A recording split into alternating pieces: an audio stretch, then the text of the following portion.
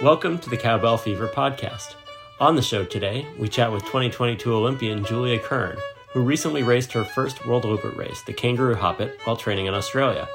She joined to talk about beating me in local races as a middle schooler, training as a student at Dartmouth, and her trip down under recently.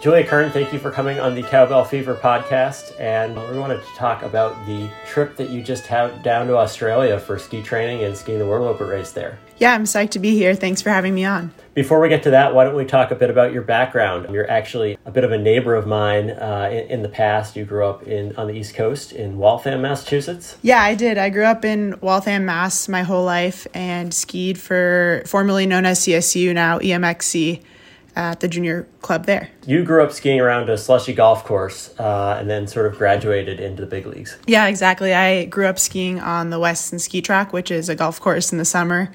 There's not many hills, but there's snowmaking and lights at night. So it was either slushy or man-made sugar or ice. And so I got a variety of good East Coast skiing when I was growing up. And I think every so often you'd show up to one of our Tuesday night races and just throw down on all the masters.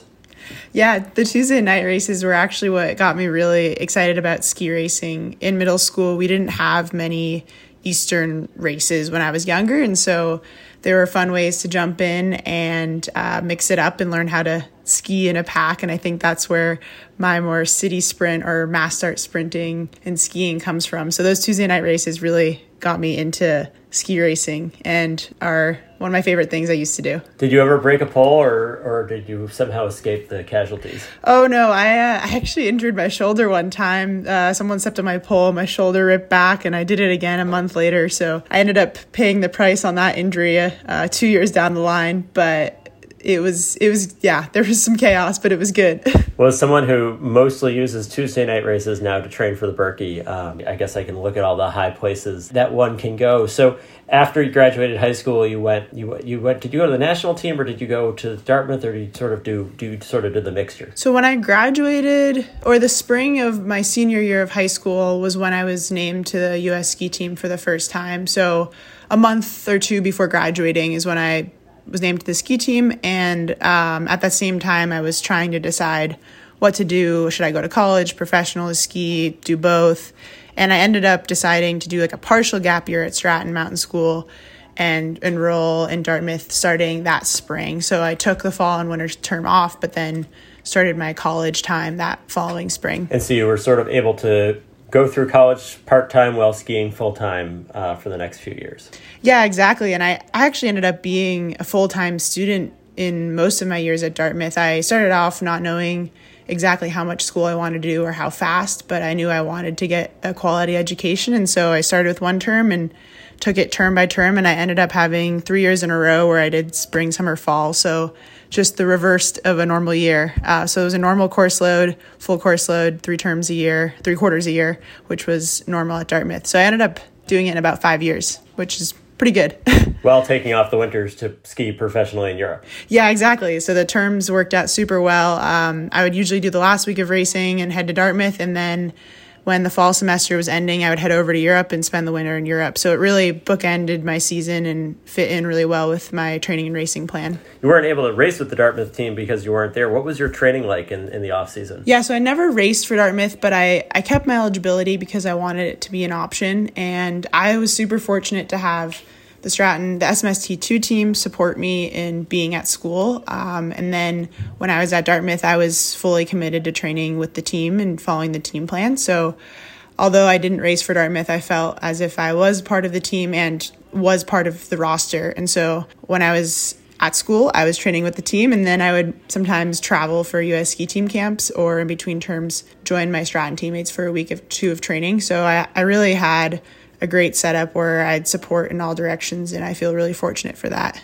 Yeah, it's kind of cool that you're able to go through that process, because I know a lot of times people are asked to choose between one and the other. And in a sport like skiing, where you're not guaranteed huge successes, you kind of want to have that backup of having a good education. You went to the Olympics last year for the first time? Yeah, it was my first Olympics in Beijing. And it sounds like it was not the most normal of experiences as far as the Olympics go. It definitely wasn't the most normal, but from what I've been told, every Olympics is its own unique experience, and the Olympics are never normal. And so we didn't really know what to expect. We knew it was going to be pretty strict with COVID, and so it was a once-in-a-lifetime experience. I don't think anything will ever be like that again. Yeah, and the snow also sort of a once-in-a-lifetime experience? Yes and no. I would say I've never skied on such dry, wind-swept snow.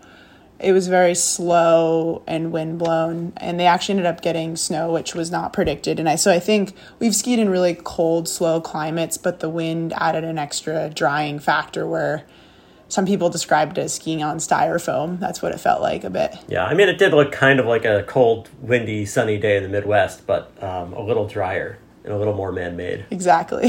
You went down to ski in Australia a few weeks ago. Is that the first time that you've traveled to Australia or New Zealand for a camp? So I've done New Zealand camp for 3 years in a row, and then since COVID haven't returned down under, as they call it. So this was my first time ever traveling to Australia, which was a really cool experience to see what that is like, since we've done New Zealand a few times now. And what was the choice to go to Australia versus New Zealand? Was it COVID related or just a change of pace? I would say it was semi-COVID related. The lodge at the snow farm right on the Nordic tracks was closed since they closed during COVID, and they haven't really opened up again. So the grooming was there, but the lodge that's right on the ski trail wasn't operating for housing or food. And so that made the New Zealand option less feasible, because it would have been a lot of driving every day. And so we wanted to see what other options there were out there. And we've heard a lot about Australia. And so that provided a little bit less driving and closer access to the trail. So we gave that a shot instead this year. And I was just actually showing you a poster. I skied the Kangaroo Hop at, 18 years ago when I was studying abroad, and skied with a fever. It was about 40 degrees out, so I had a fun day. But I finished, and so I was just interested as someone who's done that. And I actually did that before I did the Birkie. That's the first stamp I have in my World Olympic passport. The culture in Australia, Snow Farm is pretty much the only place to cross-country ski in New Zealand. Is that right? Yeah, New Zealand, that's correct. And there's not a lot of people who live around there. No, it's a pretty small. Wanaka, the town that's closest to it, is still pretty small. Queenstown is a little bit bigger, but from what I gather, it's a pretty small Nordic community there. Yeah, and Australia is a bit bigger? Yeah, from what I could tell, I mean, it's hard to exactly know because we only spend time there in the camp environment. But from my understanding, Australia also has maybe 3 places you can Nordic ski. And so it's a little bit more spread out. But I would say both communities are pretty small. And you skied the Merino Muster when you were in New Zealand? I have skied the Merino Muster. I don't think I've skied the full 42K loop, though. I think I've done the half, or whatever they call the mini muster, at the training camp. I'm trying to remember, maybe the last time I was there I did the full thing, but I believe I haven't done the full length, but I've skied essentially a lap of the course. And so you decided to line up for the full Kangaroo Hop It this year. And how many of your teammates were down there? So down at training camp, it was just Jessie Diggins and I and her coach, Jason Cork. So we were a very small group, but there were a few other Americans down there. The Sun Valley Pro Team was also there while we were there. And what is that race like? Describe the course and just how the event goes for folks who haven't been there, which I assume is most of the people listening. We were super excited that the race overlapped with our training camp.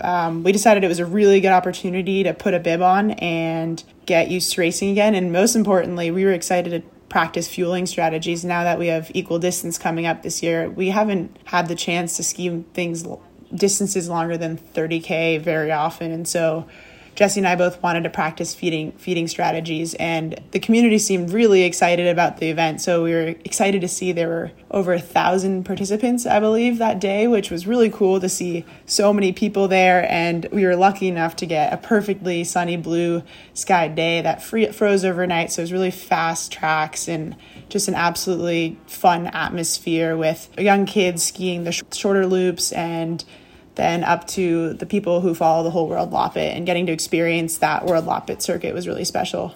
Yeah, and the race goes around a reservoir pretty much all above tree line, so you certainly got a nice sunny day, and I bet. Yes, we did. Definitely all above tree line. Wind is definitely a factor in that race when you're skiing alone, but we got to see all the way across the mountain range, which was beautiful. Now, you and Jessie finished 1 and 2 in that race, and she was pretty close to the men's lead. Yeah, exactly. So we started off pretty fast, and we're like, okay, we're just going to milk this draft from the men's pack as long as possible. So we were at the lead pack until about 8K when there's this one really long 10 to 12 minute gradual climb, and I knew that's where things would separate, and Jessie was able to hang on to that pack, and unfortunately I wasn't. So the rest of the race, Jessie skied with that pack since there was a lot of wind and drafting and tactics involved, and I kept charging on alone by myself. I was stuck in between the packs, but yeah, Jessie skied with the men and tried to outsprint a few at the end even, which was really awesome. And you were in no man's or no woman's land the rest of the way. Yes, exactly. I was all by myself, but it was also a good practice to learn how to push by myself for such a long race. But it was definitely really fun to mix it up with the men in the first part of the race and do some drafting and tactics and react to some of the surges they were putting in. And when you think about the longer races, so you've obviously done training skis that have been longer than 50K, but you've never been in that race environment where you're going out and pushing for about 2 hours. Do you look forward to that? What do you think about the equal distance going forward?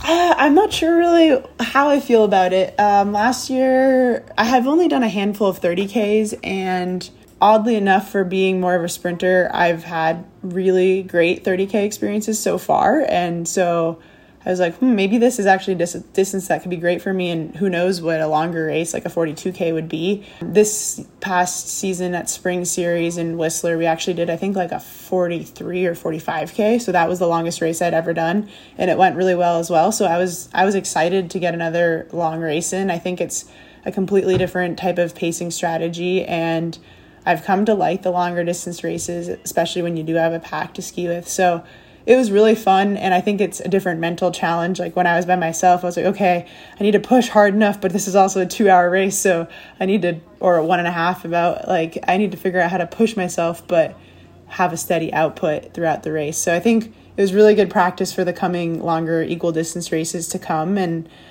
I'm not sure I'll be able to start the 50K on the World Cup this year, but hopefully in the future there'll be other chances. Yeah, and then also for the rest of the team who are more of the distance racers to get that experience, since women have been doing this shorter distance for so much time. And I think there's a big difference between a 30K and a 50K. 30K might not be quite enough time to sort of hit that second wall, and 50K certainly is. Yeah, for sure. So I think it'll be interesting. This was a good step in the right direction. It ended up being 39K because they had to cut off a part. So a 10K step further to the 50K mark. Did you have any other highlights of the trip down under? Yeah, I mean, I think in general it was really fascinating to see like the Australian culture. Everyone was so welcoming and helpful and just nice to a default. So that was really cool. And we got to experience a lot of new animals like kangaroos and wallabies and koalas.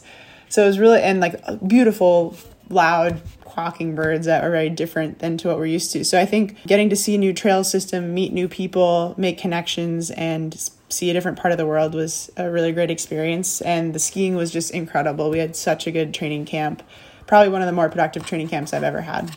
Yeah, so and you were just down in a little town off the side of the road. Yeah, halfway up the mountain from Mount Beauty, we were in Bogong in these cabins, and that has a really small population. Essentially, it's just an outdoor school of students coming through, and so it was very nice and quiet there, and right by a dam and a lake. Lots of time to sleep and get some R&R between training sessions. Exactly, and cook and bake up a storm with Jessie. So what are your plans going forward for the rest of this year and into the winter? Yeah, so it's been an exciting, busy year. We just got back from Australia. I have 2 weeks here at home, and then I'm headed out to Park City for our fall training camp. And I'm headed out a little bit early, do some biking in Moab, and then we come back for 3 weeks back to the east, and then it's already off to the World Cup to follow the World Cup circuit from mid-November till end of March. And that's 2023, and there's some rumors that 2024 might include a stop on the World Cup tour at the Birkie, so we'll see if that happens. Yes, I've heard those rumors, and I sure hope they come true, because it's been a dream of mine to compete in the Birkie and experience that culture. The one time I was going to go, I think there was lack of snow and it didn't happen, or I left early. And so I'm really looking forward to seeing and experiencing the Birkie, and hopefully that is sooner rather than later. Yeah, probably 2017 when everything got canceled and there was a couple kilometers of ice. Yep, I think that was the year.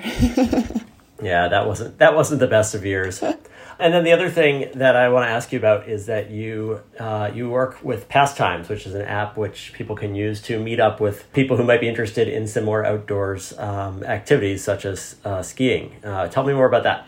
Yeah, it's been really exciting to work with Pastimes. I first started out with their ambassador program, and now I'm helping with their UI UX design, so app design and experiences. And we just actually launched a premium version, so anyone who's part of the premium version gets discounts on all of their favorite gear and apps. And so we've partnered with a ton of brands, and it's been really fun just to work with a team to help connect people to get outside and do stuff together. That's at the heart why I love the cross-country skiing community. People want to go outside and be active and do that together. And so this app is just parallels really well with what I'm passionate about, and ultimately what draws me to the ski community and to the outdoor community. And so if you haven't checked it out, highly recommend it. It's super fun. I've made a lot of new biking and running buddies off the app, and it's also kept me busy and my mind engaged on the side with skiing, which has been really important for me and one of the reasons why I went to Dartmouth for college.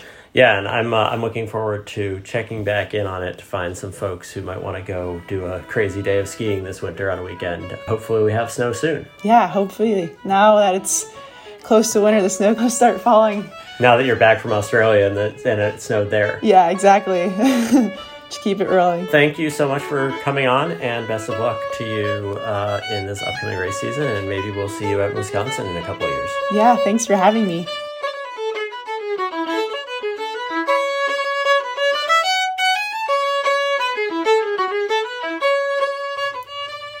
Thanks again for joining Julia, and I should mention that Julia is a great follow on Instagram. Her Instagram handle is @JuliaKernSki, JuliaKernSki, and you can find more about Pastimes at pastimes.io. That's pastimes.io. Thanks for listening, and we'll be back soon with more Cowbell Fever.